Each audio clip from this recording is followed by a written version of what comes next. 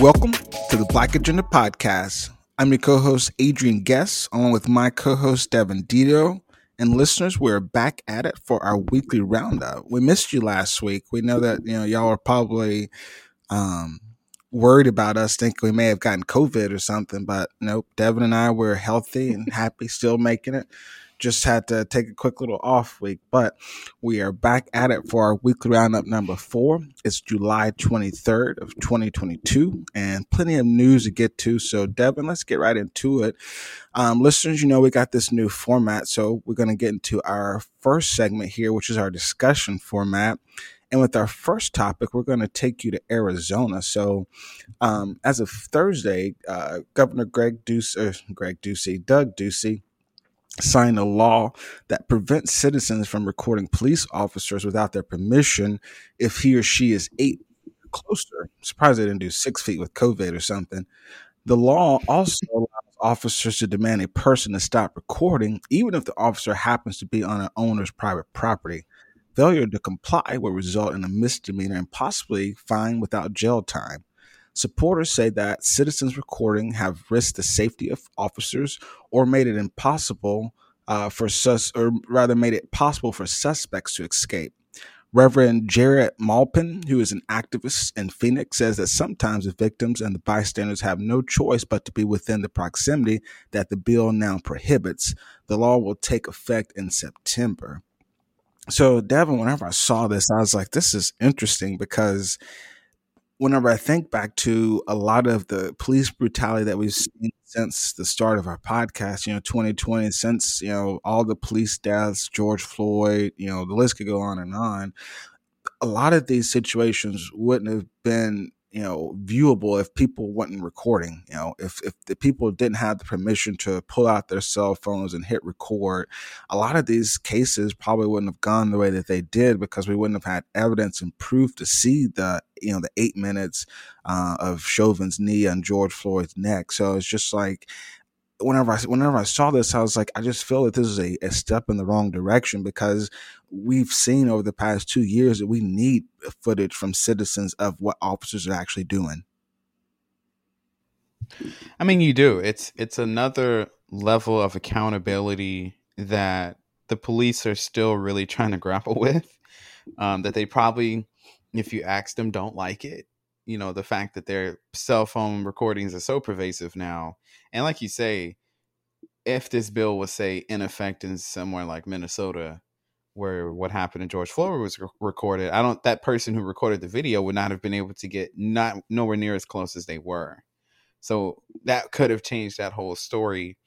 So, I mean, it's definitely a direct shot at what we are seeing, which is, I think, an accountability that's being applied to police that they don't appreciate necessarily. Now, I'm cognizant that there may be situations where, people may get too close and start recording, and the police are maybe trying to apprehend somebody.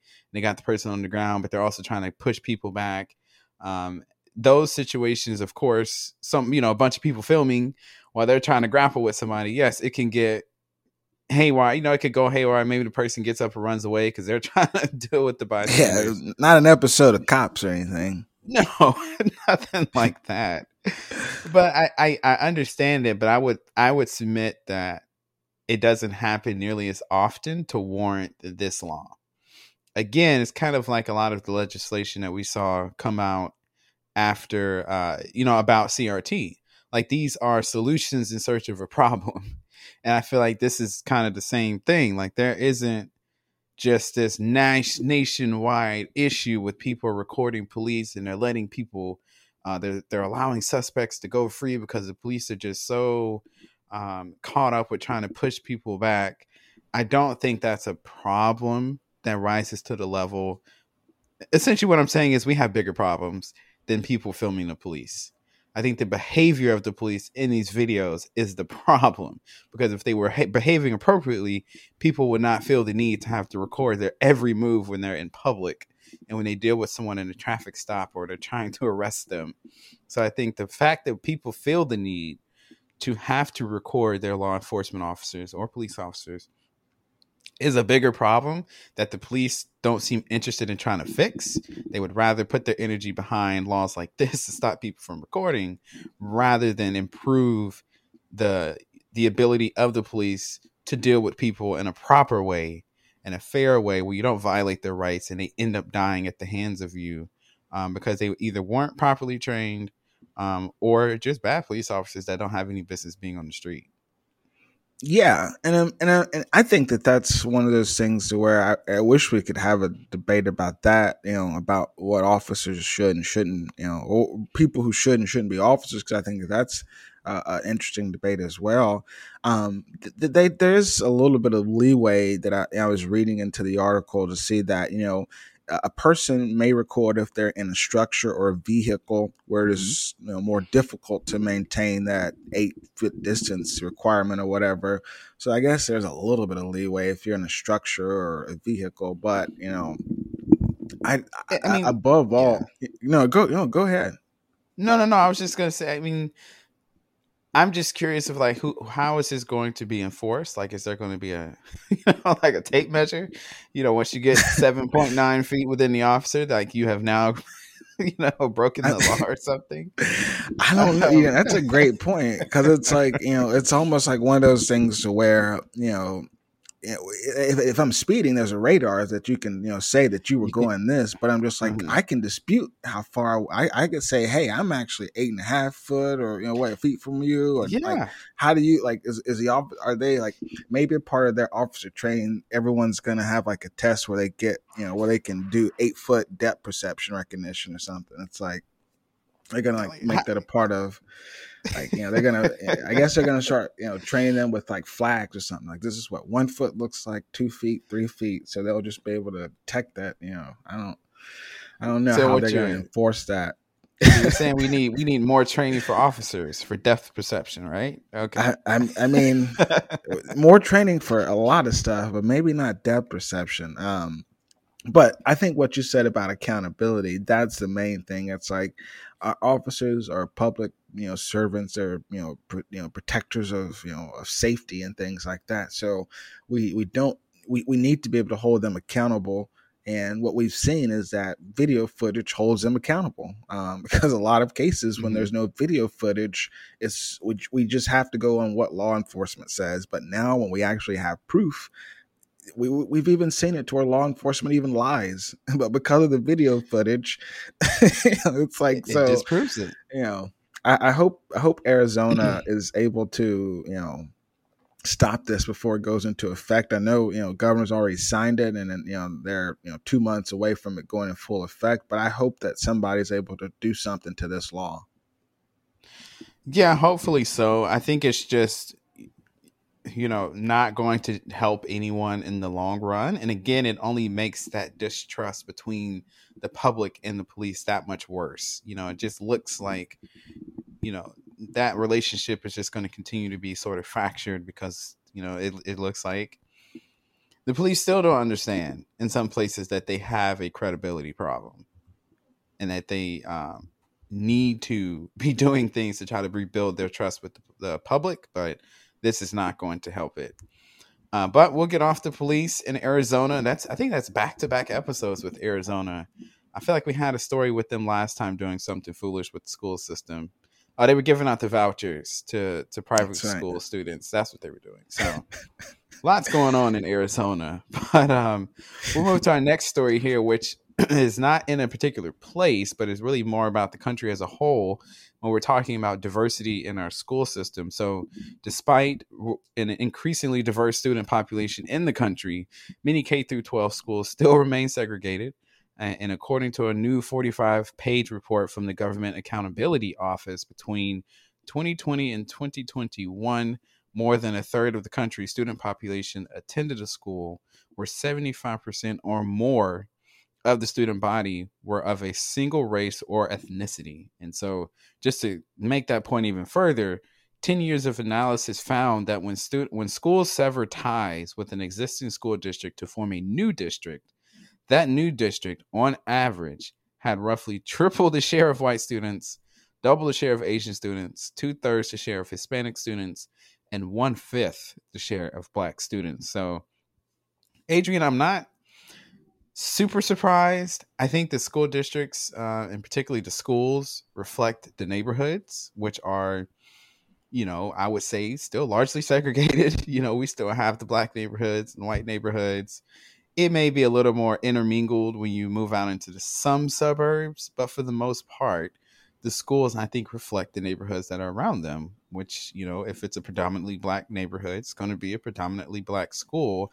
And I don't know what the solution is. Like, we're not going to go back to busing kids to different school districts. So, this, I don't know what the solution is here.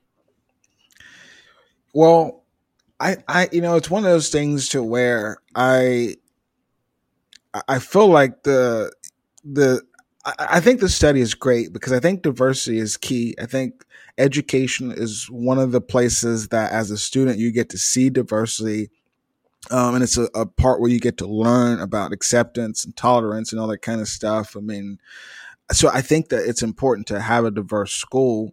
Um, I don't think that it's something that you can fix because it's one of those things where it's about where population settles down. It's really hard to change that. I mean, what are you going to do? Incentivize whites or Asians or blacks or whatever the race is to move into other neighborhoods where there's not as many of them as a minority? I mean, that is a policy that you could do. I mean, I don't think that that's unethical or something like that. I guess you could do something to help to stimulate diversity in neighborhoods, but aside from giving some sort of housing grant to move in to diversify a community, I don't really think you're going to be able to fix this, just because people naturally, establish themselves around where they're comfortable, and we're generally more comfortable around people that we're familiar with than people that are familiar to us or people that look like us. So it's like it's one of those things that's just human nature. So I think until you start fighting against that with some sort of incentive, you're not gonna correct it. And the other thing, it's like, if what does this matter? What does this mean that it's not as diverse as far as how our schools are functioning? Is Do our schools need more diversity to function better, or do they need, or is it? I think that the report should definitely be analyzed more to take it a step further to see what this actually means beyond our schools are just less diverse. Because maybe this is why funding isn't allocated properly, because maybe they should look at that and say, does funding go to more white schools? Yeah. So maybe that's what we need to do to fix funding, diversify our schools. I think that last point is probably something a lot of people would agree with and say that that's part of why this is a problem, because particularly, in the story when it said that when, you know, a school breaks off from a school district and moves to form a new one, you have seen that a lot. And when you've seen that in the news before, where these new districts are being created, you've seen certain neighborhoods try to break off from areas. And when that typically happens, it is usually a white majority area, school district, city, or whatever, that's trying to break away from a more diverse area that they're not happy with being a part of. And so, yeah, I mean, some of it comes down to the fact that we can't force people to live with each other. We can't force people to go to school with each other, because we tried it with integrating the schools at the Brown v. Board. And essentially what happened is America just resegregated itself by, going, building more private schools. And then we also saw more private schools, but also some of these public schools were starting to break off from districts that they had been a part of and create their own districts, which then made that a majority white. That's where we kind of saw, really kind of under the surface. It was not in the huge thing you saw in the news if you really didn't pay attention to it. But over time, we did resegregate ourselves to where you see this report come out and you're like, oh, half the students in the country go to a district or school that's 75% their race. That's not what we intended. But, like you say, is it a problem, or should we really just continue to focus on performance of these schools and recruiting good teachers and evening out the funding models and making it fairer rather than relying on property taxes in these neighborhoods, to fund the schools. But that's a larger conversation for another day. That's right. That's something that we're going to be probably discussing throughout our podcast, and that's going to be education is going to be the cornerstone of any political administration I'm a part of. Hmm. So we'll leave it at that, and we're going to get you to our last discussion topic here. And this is about the food shortages that some farmers are starting to predict here, particularly black farmers. They're sounding off an alarm that Americans will soon find grocery store shelves empty if the federal government fails to intervene. National Black Farmers Association President John Boyle Jr. predicted that we're going to see empty food shelves in the coming months from a combination of American farmers unable to afford the cost of producing crops and the shortage of commodity production like corn and wheat from places like Ukraine. Ukraine, we know that they're going through a war right now, so obviously they're probably not really focused on production of corn and wheat. They were the world's fourth largest grain exporter last season, and the war has resulted in a global food shortage that is impacting Africa. In May, the White House unveiled a plan to assist farmers and prevent food shortages. The plan includes cutting costs for farmers by increasing technical assistance for technology-driven precision agriculture and increasing funding for domestic fertilizer production.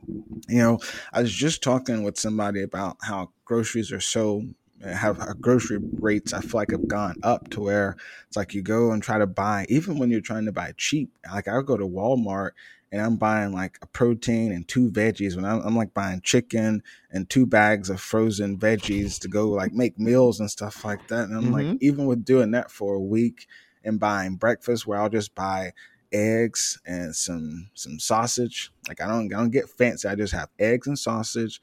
I have a meat and two veggies for lunch and dinner, and I'll still spend $100 or so at the grocery store trying to feed myself. And I'm like, I'm not even getting anything fancy. I'm just like, if you're really on a budget, that's $400 a month. And I'm like, I'm a college student right now. I don't even have an income, and I'm having to spend $400 or more a month just to buy grocery. And now we're talking about food shortage. And generally, when there's shortage, prices go up because there's more of a demand. And so it's one of those Less things to supply. where it's gonna. It makes me fearful of inflation within our grocery stores because we're seeing inflation in so many other industries that Americans participate in. Groceries is the last industry that we need to see inflation in. Exactly. And the last place you want to see shortages, because of what's happening in Ukraine. I mean, this is one thing where people say, why do we care about the war in Ukraine? This is one of the reasons why they were the world's fourth largest exporter of wheat. And that's huge. The fact that they are now involved in the war and they can't export it because Russia's not allowing them. They have like a naval blockade going on. So they can't export any grain using ships. And so that has led to a humongous shortage in wheat, and now it's just now starting to touch us here. And it's only probably going to get worse as the war drags on. We already have inflation here at home, so it's going to be I feel like it's going to be a really tough end to the year. I'm hoping it's not as bad as people say it is.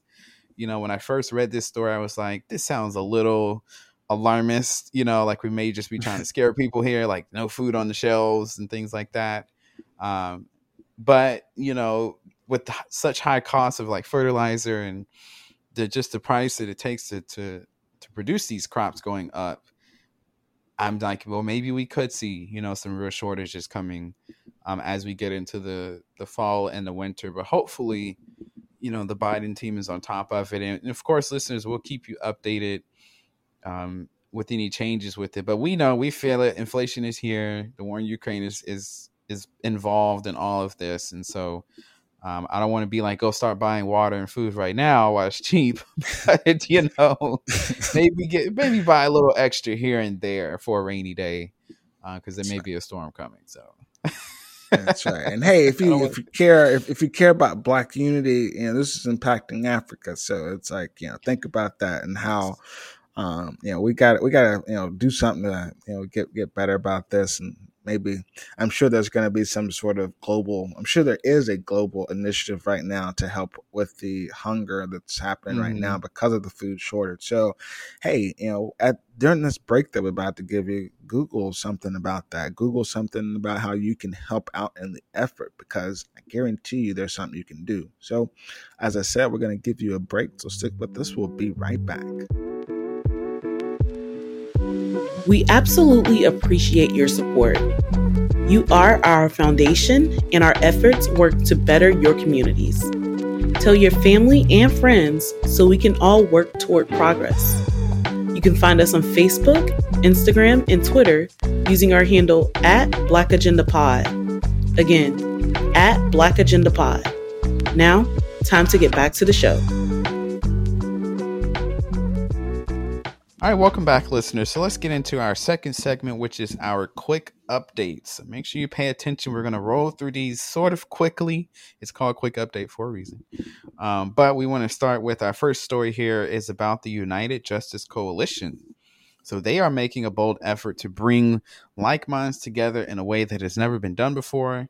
The UJC is a think tank of experts whose mission is to raise awareness, share resources, and support organizations dedicated to social and racial injustice, economic advancement, education equity, and criminal justice reform. And so the United Justice Coalition will host a free, open to the public, unique social justice summit at Center 415 in New York City on Saturday, July 23rd, with some of today's leading activists, entertainers, and entrepreneurs for what they are going to be calling real talk and tangible solutions around the decriminalization of mental health, conditions of confinement, policing in America, and transitioning in and out of the criminal justice system and more. So UJC is trying to do some great work. So hopefully this bears fruit. They will be meeting technically today when you'll be listening to this, Saturday, July 23rd. So if you happen to be in New York City and listening, maybe check that out. It's free and open to the public.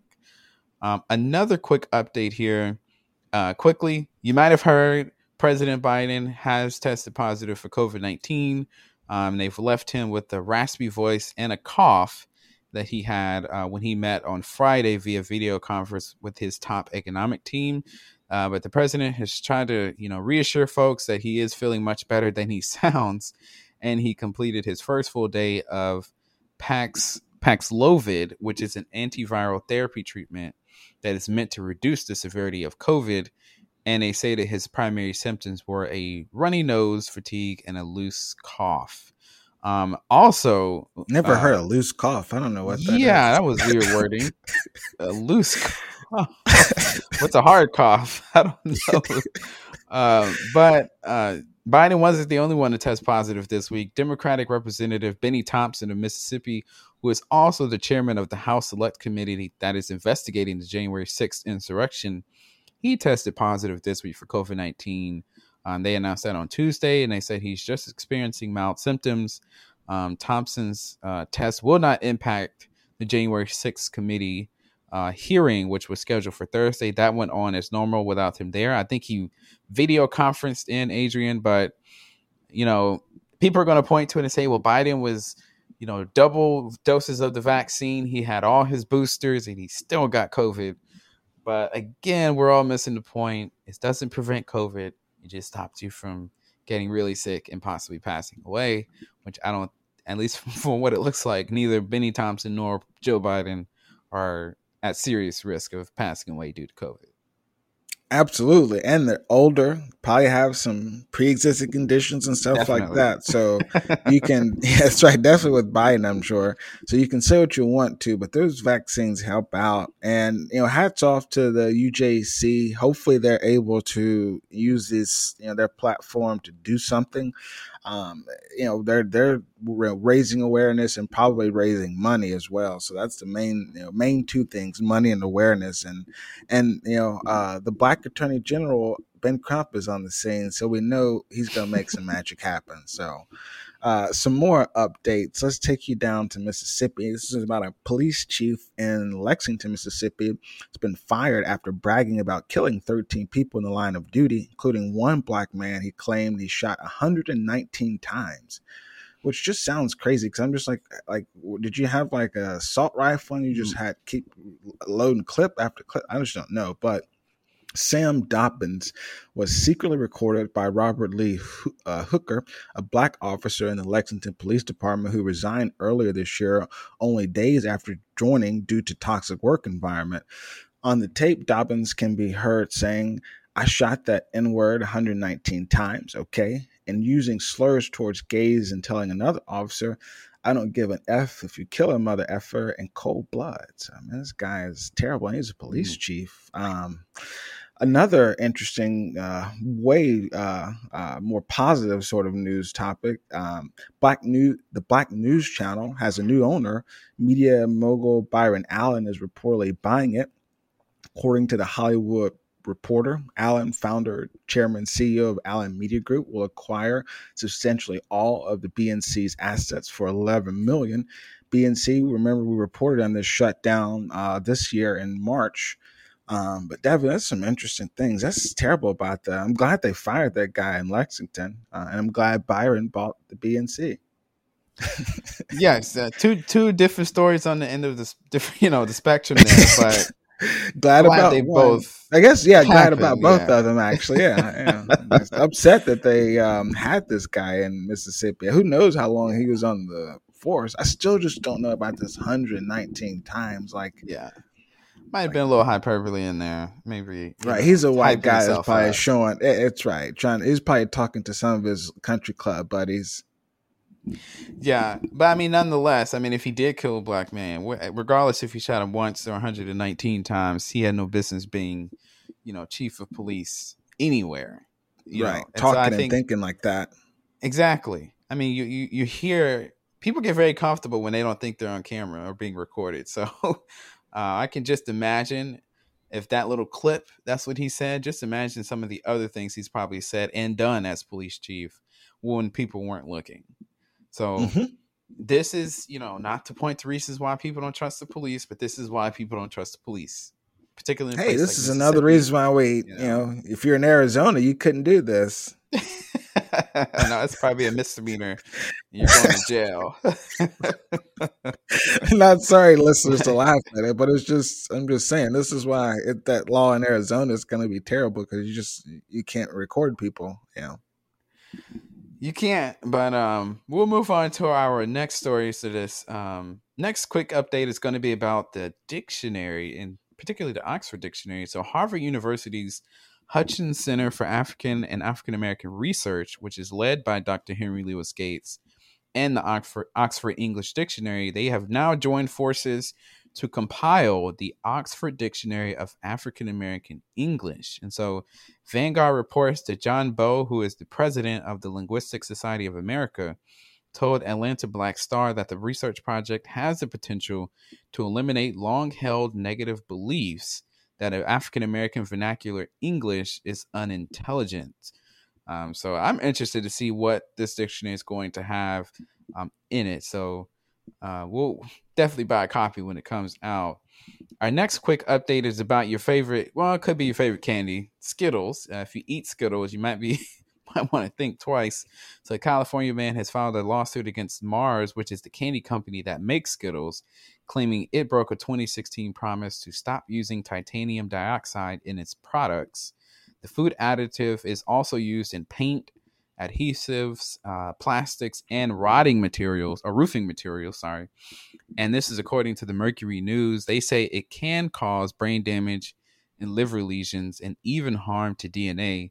But Mars has yet to respond to the lawsuit. So there you go, Adrian. We got a African American dictionary coming, so that the rest of the country can figure out what we're saying. I guess. It's the I was reading the article. It says the Oxford Dictionary of African American English will include the meaning, pronunciation, spelling, usage, and history of each word and phrase, and each entry will be illustrated by quotations taken from real examples of Black language in use. So it's it sounds interesting. This Like I is definitely will want a copy of it just to see. It's like it almost feels like one of those things where it's gonna be like a weapon for white people to be like, oh, y'all you got know your own it. dictionary, like, Oh, you it's like know it. They are it's, seething. yeah, I'm sure it's one of those things where they're gonna use it against us and be like, this is this One more they're thing gonna to be like, separate yourselves. Like, right, exactly. They're gonna be like, this is why y'all always bring race into it, or they'll be like, well, we're not gonna use that dictionary. We're still using the regular dictionary. We're that gonna be the irregular dictionary, basically. look, that'll end up on the list of banned books in Texas and Florida. they're They'll ban they're it probably before it all. even comes out. That's critical race theory, Devin. So you can't have that in Texas and Florida. That's. I'm, I'm glad you said that because that's gonna be banned. It's because it's starting. It's They gonna make can't white people wait. feel bad. White students gonna be like, "Can we have a white dictionary?" Like, No. just go to the regular dictionary. I wonder if I know this is off topic, but I wonder if they will put the N word in there and put the African American definition of that word and how it's used. I wonder. That's the one word you I was know, like, I wonder if they'll put it in there. that's actually a great question. I mean, I would hope that they wouldn't. But at the same time, I know how powerful it is in the historical sense of the actual, the hard R and then the Right. soft A.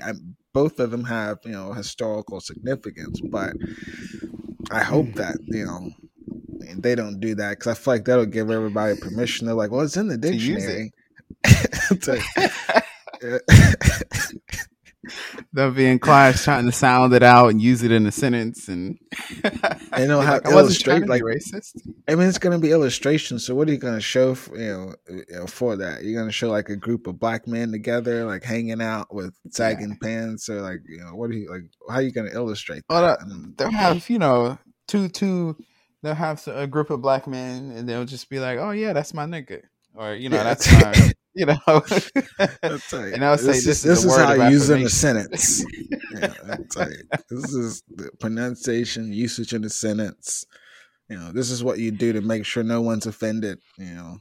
Just a bunch of different tips. If you're this color skin, you probably shouldn't say it. Like, Oh, God. extra helpful hints and stuff.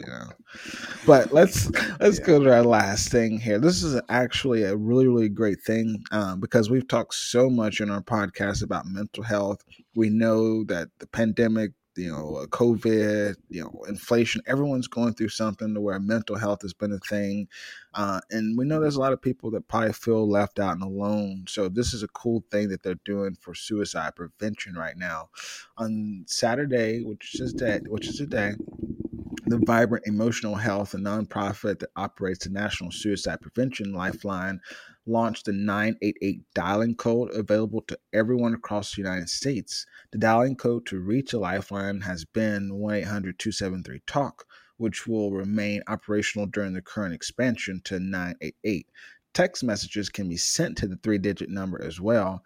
Veterans can now dial 988 and press 1 to reach the Veteran Crisis Line. So, really cool situation there. If you feel the need, to call them, don't, do that. I mean, it's easier now. We've talked a lot about how mental health is something that you shouldn't be embarrassed by, particularly with suicide. This is one of the things that, and I don't know how people get to this point because I don't think I'll ever feel the need to commit suicide, but I can understand why a lot of people do it because this world it's hard and it can make you feel like you are being chewed up and spit out all the time. So if you feel that way, 988 is a solution for you. But Devin, yeah, go ahead, Devin. I'm not bad. I was No, you it's were like I fine took us in a to different direction. No, I mean it's a great a great story to end on. It's a topic that is mental health is getting a lot more attention now, and so we just wanted to make sure we let the listeners know help is now 3 digits away, whether that's a text message or a phone call.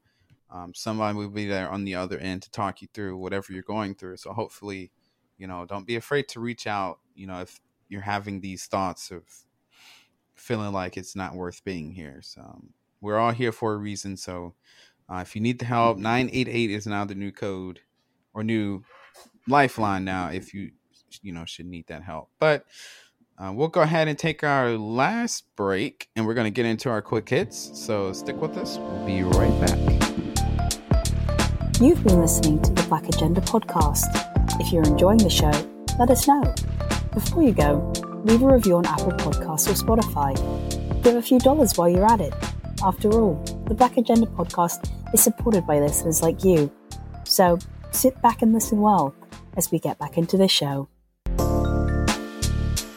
All right, listeners, welcome back. Let's get into our quick hits section. I feel like throughout the episode we've been throwing in comedy. It's almost like our thing now, but I guess we're just some funny guys. But this is our actual funny section where you can feel right by laughing. Sometimes you might feel guilty laughing about other sections throughout the podcast, but this is okay to laugh at. So our first story is actually taking you to where I am. I'm actually I'm not in Greenville, but I'm in North Carolina right now.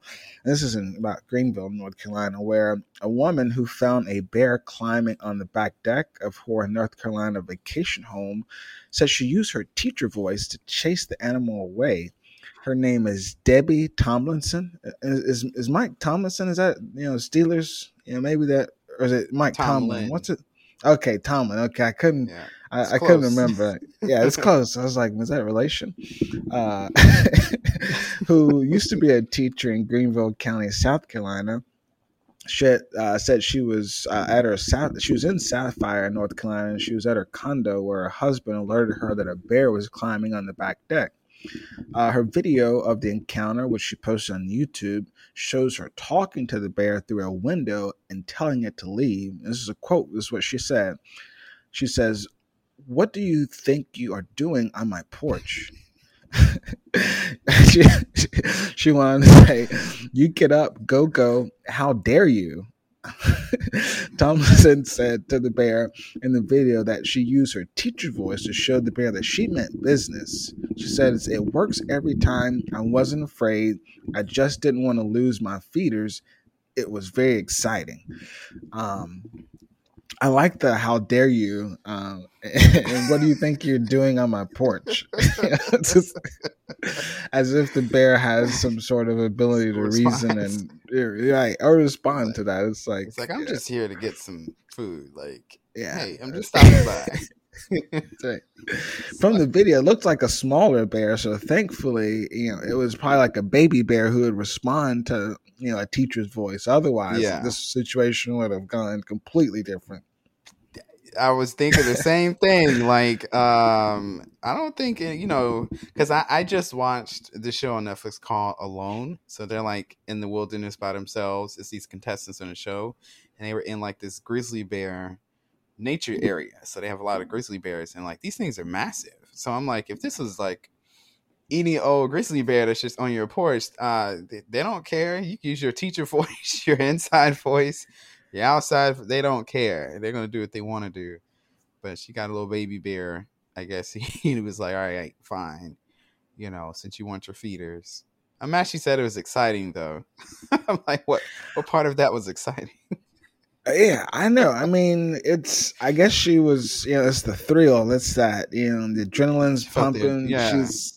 She was like, man, this is working. I can't believe it. Probably. I mean, I know she says it works every time, but that's probably because she's at a majority white school or something. That's questionable.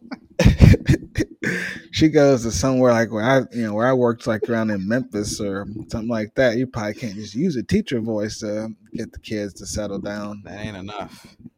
No, that's not enough. You need a little extra on that. But we'll move on from the teacher voice. We're going to go to California, where experts are now talking about what could be one of the most notorious jewelry heists in history that happened this month. And so, some people talk about some of the biggest jewelry heists we've seen, which is apparently the Hatton Garden in London was robbed. Antwerp, Belgian break-in that took months of planning. But we're going to talk about the case of the heist that happened earlier this month at the Flying J truck stop along Interstate 5 in the Grapevine, which is in California. And so in the early hours of January 11th, 2 armed guards left their Brinks truck, and they left it there, and they gave this gang of thieves a 27-minute window, which is a lifetime. If you're a criminal and you're trying to rob people, 27 minutes is a long time to get to pick through what you want to steal. And in that 27 minutes, they were able to steal between $10 to $100 million worth of jewelry. And they were able to bypass the truck's trailer locking mechanism. They went into the back and they unloaded a series of storage containers filled with jewelry, diamonds, other precious gems, and a plethora of Rolexes and designer watches. And we're talking about, Adrian, they were saying insurance for Brinks was saying it was less than $10 million. But some of the experts that they actually talked to in the story are saying this could be closer to $100 million that they actually stole and got away with. And that wasn't everything that was on the truck. So just to finish the story off, Arnold Duke, who is the president of the International Gem and Jewelry Show, whose exhibitors displayed the items that were actually stolen, he said they were moving the jewelry from San Mateo, where they had a show, and they were moving them to Pasadena, where they were going to be hosting the next show. I think it was this weekend. And in total, there were 15 exhibitors who each had $5 to $10 million a piece in merchandise. So you just do the math there. You're talking almost $150 million worth of jewelry. And they took, 10 to 100 million. They think it's closer to $100 million. I mean, golly, I don't even know what they thought when they walked up there and were able to stay in that truck for 27 minutes. And yeah, I mean, it's pretty insane. It'll be on Netflix in a couple years, but that's wild. Whenever I think about that, I'm just like, usually those trucks are you can't just, get into one of those trucks. Those are armed guards to the T, they're bulletproof and everything. Yeah, they got tracking technology and everything. Right. I mean, you see on the movies how hard it is to break into those things. You're just like, nah, you're not going to ever get into this. And these guys had 27 minutes because 2 guards just... I want to know what happened to the 2 guards. Surely they got fired or at least put on suspension, or maybe they were part of the robbery. I'm like, they were probably told the gang, hey, we're about to go on lunch break. You got 27 minutes. Here you go. Here's the keys. I mean, it's because, what are the odds? Because at least in what I can tell from, these Brink vehicles, they're usually not just left alone because they have expensive stuff in them. I mean, it's diamonds and gems and stuff. I'm like, Rolexes, hats off to the guys, I guess. I mean, they took it. I wouldn't endorse violence or committing any crime, but I mean, if you're gonna do it, I mean, I guess they seized upon the opportunity, and they're the best of the best. They did. I mean, it probably was meticulously planned. I think in the story what they're thinking is that they probably tracked the truck from San Mateo when it first loaded up all of the merchandise, and they probably tracked it on its way to Pasadena, waiting, I guess, for the moment where they actually left it. But again, I'm like, with that kind of merchandise, somebody inside had to have known, gave that information to them. Somebody was working on the inside, because you don't just randomly walk up on a big rig and just know there's $100 million worth of jewelry inside. It's just a truck. Right. I mean, come on. That's insane. It's like they just, either they got lucky or this is like an inside job. I don't know. Somebody somewhere is extremely rich right now. That's all I'm going to say. All right, so let's move to our next story here. This is, I don't know, I guess we just keep going back to Arizona. We're sorry, we don't mean to keep talking about Arizona like we did Texas and Florida. I know they must be, but this is out of Jerome, which is a population of about 450. Was once home to one of Arizona's largest copper mines and is now a hub for artists.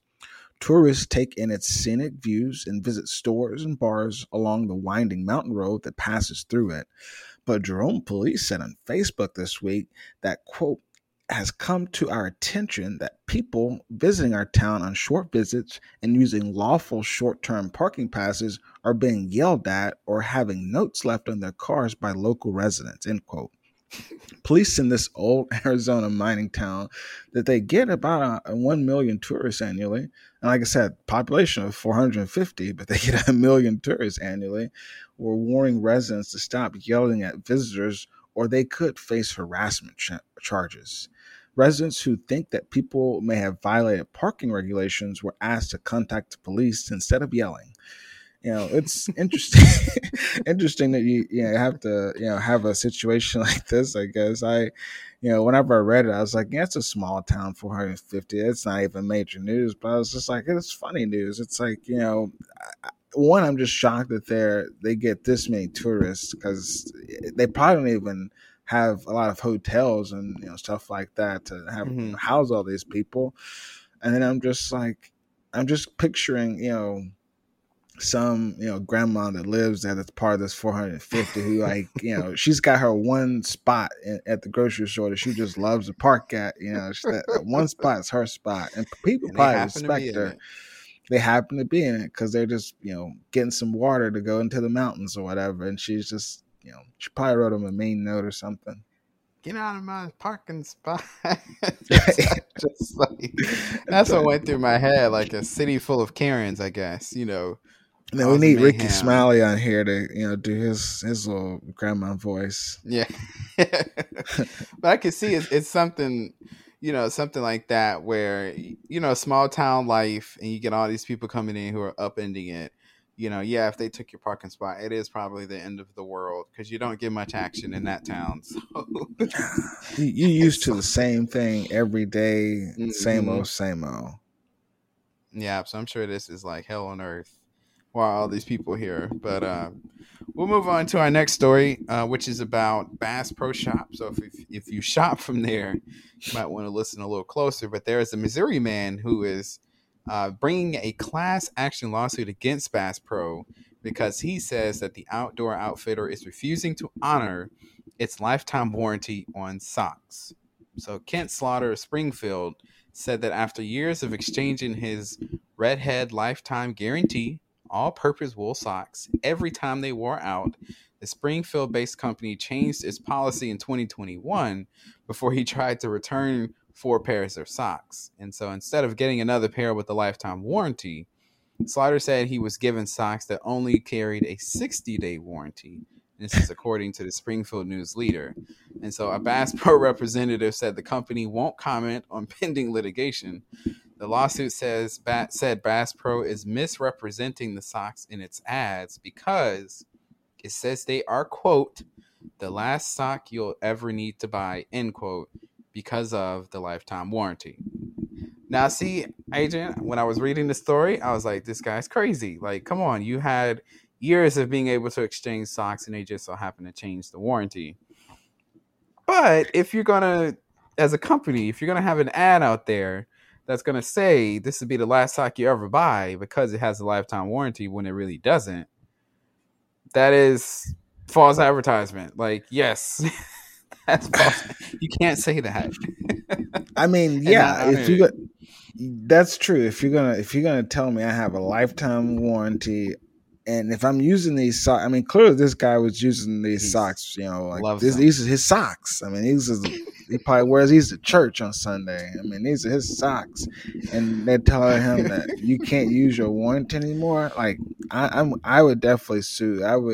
I'd be like, y'all have to do this. Like, you told me. I'm like, it's a matter of principle. You gave me a promise, and in America, promises mean something. I'm just not meant to be. Well, this is a funny thing about promises. They always tend to get broken, but I don't know. That's the American dream. There was a promise of life, liberty, and the pursuit of happiness, but we see how that ended up here in America. But we should. That's probably what Bass Pro told that guy. It's like you can't always get what you want here in America. It's like hey, we're giving you socks, so just be thankful that you got to use them for the last 30 years. We just probably should have told him gas prices are high right now. We just can't give you a lifetime supply of socks anymore. It's just we can't afford it. I mean, they should have just honored it, because it wasn't like he was bringing back 12 pairs of socks. I mean, he only had like 4 pairs, I think, or 2 or 4 pairs. So it wasn't that many. So it's like, come on, man. Y'all could have just let him continue using his warranty and not make it a big deal. It's not worth all the negative. He should win though, because if it's a He lifetime warranty, the last socks you'll ever need to buy. Come on now. That sounds like to me. I don't need to buy any more socks because you're gonna supply my needs for the.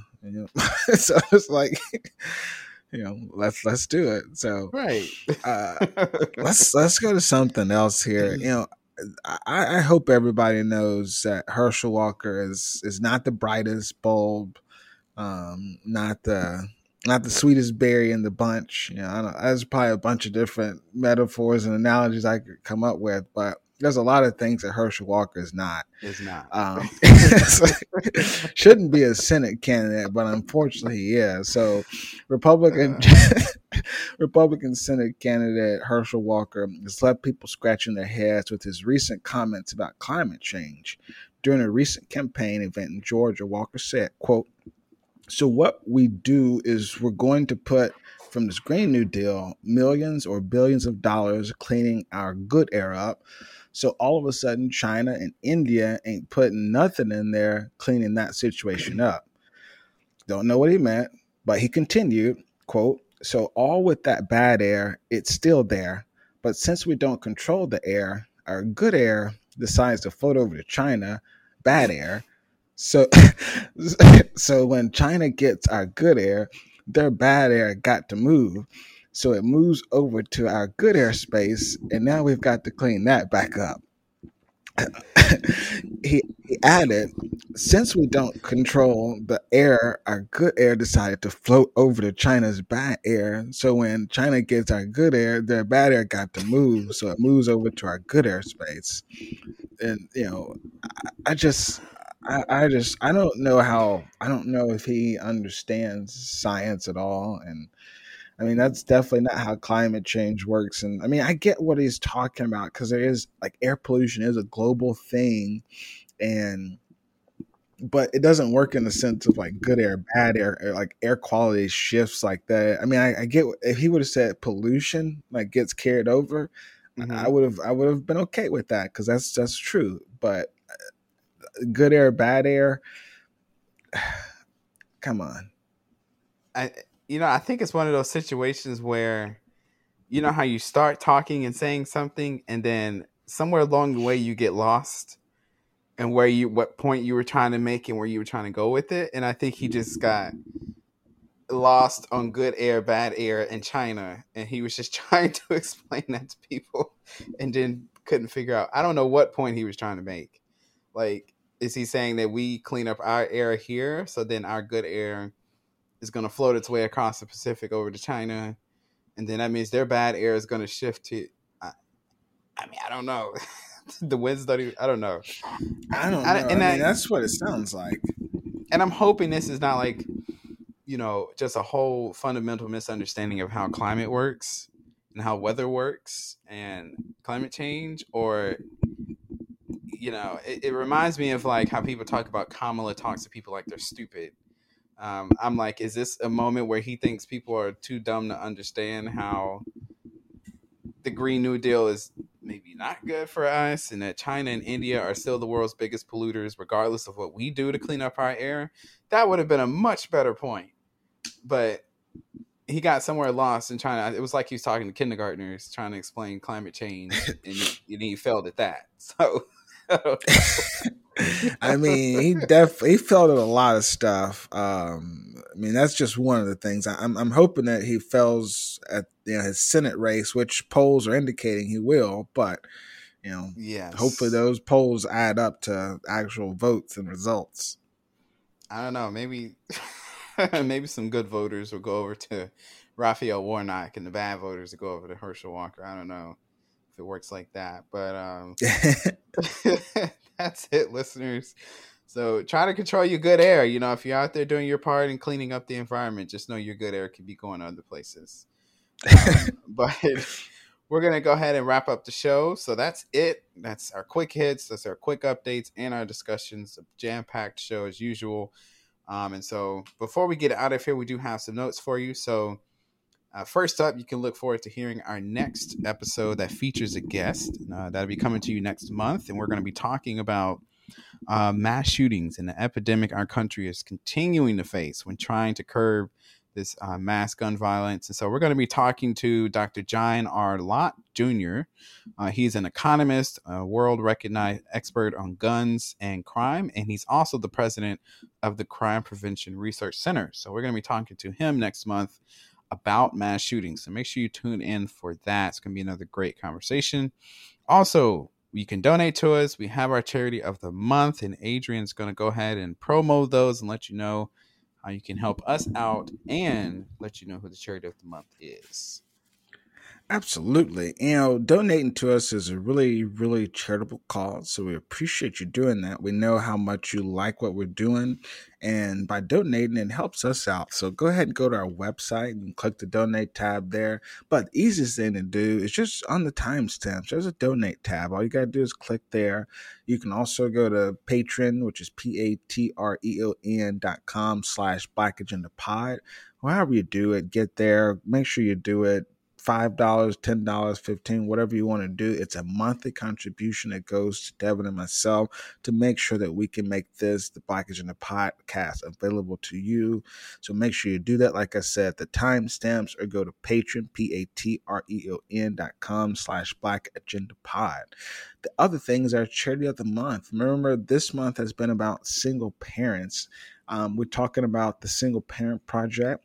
They work to help single parents who make too much for government assistance but not enough to thrive. They offer a variety of services like financial assistance for day-to-day expenses like utilities, rent, mortgage payments, gas, groceries, childcare, and car repairs. Once they offer that financial assistance, they offer a variety of other resources to help single parents better their financial, personal, and emotional well-being. So it's a really, really cool organization.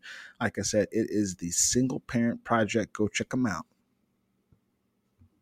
Exactly. Make sure you help them out. Help us out. We all appreciate it. And lastly, make sure you check out blackagendapod.com. We're going to have some new news articles that are going to be coming out. We have a couple waiting.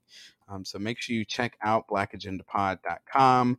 And also make sure you follow us on social media at Black Agenda Pod. And so that is it for me and Adrian. We'll be back next Saturday, July 30th, for another weekly roundup. So make sure you join us then. So until then, for me and Adrian, we appreciate you staying with us and listening. We'll catch you next time.